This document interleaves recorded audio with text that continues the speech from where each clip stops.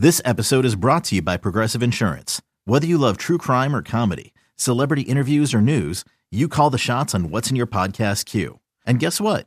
Now you can call them on your auto insurance too with the Name Your Price tool from Progressive. It works just the way it sounds. You tell Progressive how much you want to pay for car insurance, and they'll show you coverage options that fit your budget. Get your quote today at Progressive.com to join the over 28 million drivers who trust Progressive. Progressive Casualty Insurance Company and Affiliates. Price and coverage match limited by state law. When you need mealtime inspiration, it's worth shopping Kroger, where you'll find over 30,000 mouth-watering choices that excite your inner foodie. And no matter what tasty choice you make, you'll enjoy our everyday low prices, plus extra ways to save, like digital coupons worth over $600 each week. You can also save up to $1 off per gallon at the pump with fuel points. More savings and more inspiring flavors make shopping Kroger worth it every time. Kroger, fresh for everyone. Fuel restrictions apply. Another day is here, and you're ready for it. What to wear? Check. Breakfast, lunch, and dinner? Check. Planning for what's next and how to save for it? That's where Bank of America can help. For your financial to-dos, Bank of America has experts ready to help get you closer to your goals. Get started at one of our local financial centers or 24/7 in our mobile banking app. Find a location near you at bankofamerica.com/talktous. What would you like the power to do? Mobile banking requires downloading the app and is only available for select devices. Message and data rates may apply. Bank of America N.A., member FDIC.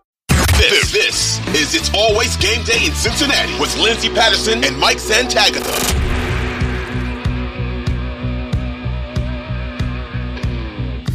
Everybody seemed to have at least one play that was bad on them. Maybe I can't think of one for Dax Hill in specific. He's played pretty well all year. But Nick Scott had a play where Jermaine Pratt pointed, and he was supposed to carry a guy. I believe it was on a cover 3, and he didn't carry him, ended up being a seam ball for a big gain. And then the next play, that was the slide route. That is it on Pratt, or did they just get caught with their pants down from the call? It was a good call against that look that the Bengals like to do, that penny front, where they have 5 guys on the line of scrimmage and 1 linebacker. That linebacker was Logan Wilson, but Jermaine Pratt was also on the line of scrimmage.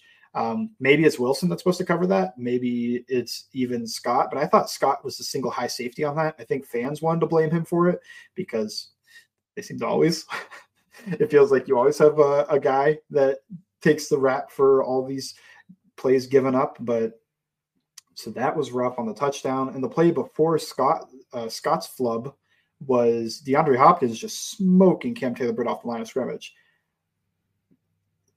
It's not the first time. I think we're at the point where, at least early on so far, it doesn't look like Cam Taylor-Britt has taken that leap from a solid corner, fine corner, into being a good starter. Like some people thought he might this year, and there were there was a talk about it as well from, he's playing really well in training camp. So is what it is. Hopefully he can turn it around.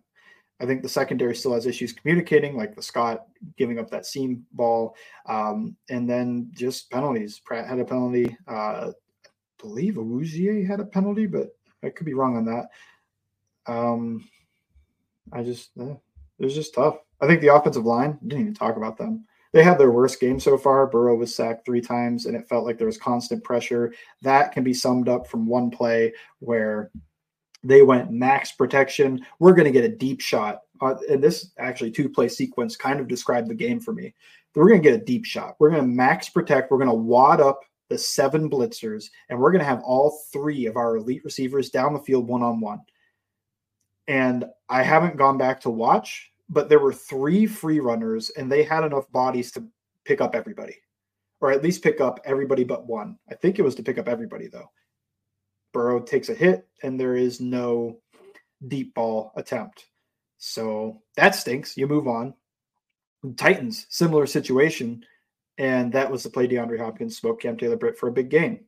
And 3rd and long, it's a tough place to live, but it just feels like the Bengals had an answer from a coaching staff perspective. They had we're going to wad this up and take our shot. And I love that.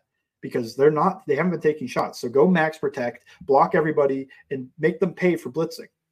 They couldn't do it. And on the other end, the Bengals blitz brought a pressure. I believe it was a man-free look. So man coverage from everybody underneath. Nick Scott was deep by himself as the free safety in the middle of the field. And Tannehill gets it and chucks the ball up to DeAndre Hopkins, who's wide open for a big play. Cam Taylor-Britt got hurt in this game as well. I don't want to rag on him too much. He had an injury both to his shoulder, and then I think he got evaluated for a concussion afterwards. I thought DJ Turner played pretty well from what I could see, though. So that was one of the takeaways. That is one of the bright spots of this team in this game. To end it on that note, I think we could talk about what went well. Was the opening script took them all the way down the field. I want to see them more aggressive there and actually go for the touchdown on 4th and goal and not kick a field goal from their 2-yard line, because the Titans aren't an offense that I feel like is going to drive 98 yards and score a touchdown of their own, completely flip it around. I also don't want to see them elect to receive. I hate it. There's an actual schematic advantage to kicking, to deferring and allowing the Titans to receive the opening kickoff. And we saw it in this game. The middle 8 minutes, Brady and the Patriots used to dominate this in the early and mid and even late 2000s. You get the ball right before the end of half, take up as much time as you can and score the touchdown, and then get the ball to start the second half and score a touchdown.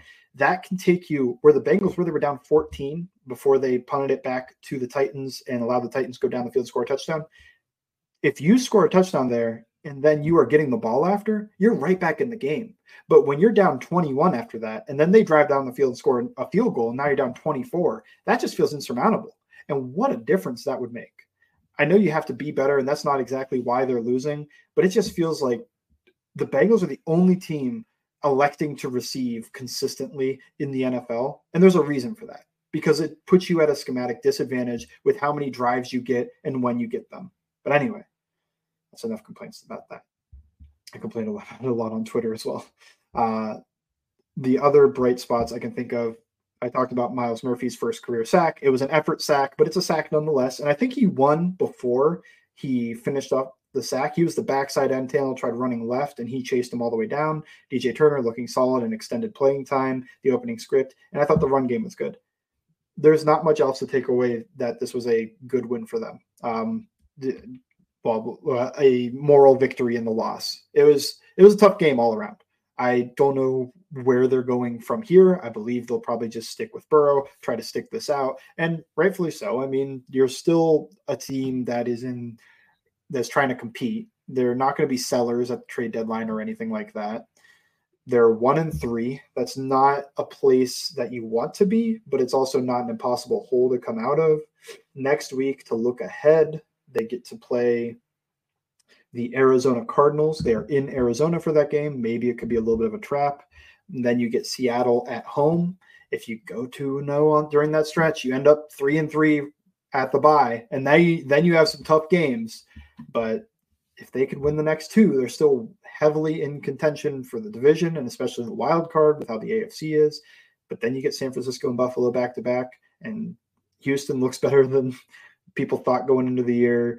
Got a couple divisional games. Jacksonville, I mean, it's a tough back half of the schedule, although they're used to that. They are used to having a tough back half of the schedule and performing above expectations. If they get to 3-3, I'll still feel fine about them. But where they are now, if you get to 2-4 or 1-5, that's going to be a tough sell on them making a strong run at the end of the year. The season kind of comes down to Burrow's calf, but they need to be able to have a working offense, even if it's not the best offense. Have a Titans level in this game, because the Titans were terrible in offense last week, but have a Titans in this game level of offense where, well, their offense was really good in this game. Anyway, just have an offense that works. Just have something that moves the ball down the field and scores you more than 3 points. They've scored on the year. I'll just finish it here. I guess I'm angry about it. 27, 46, 49 points in 4 games. They're not even averaging, 15? They're well below 15, 12. They're about 12 points per game. And that's got to be one of the worst in the league when it comes to that mark. The offense is terrible. The defense gets tired, and they were bad as well, even at the start of the game. It's just tough. If you're bad on both units, you're a bad team. And I hope we're not talking about draft picks. I hope that they can turn this around and move to a positive direction over the future.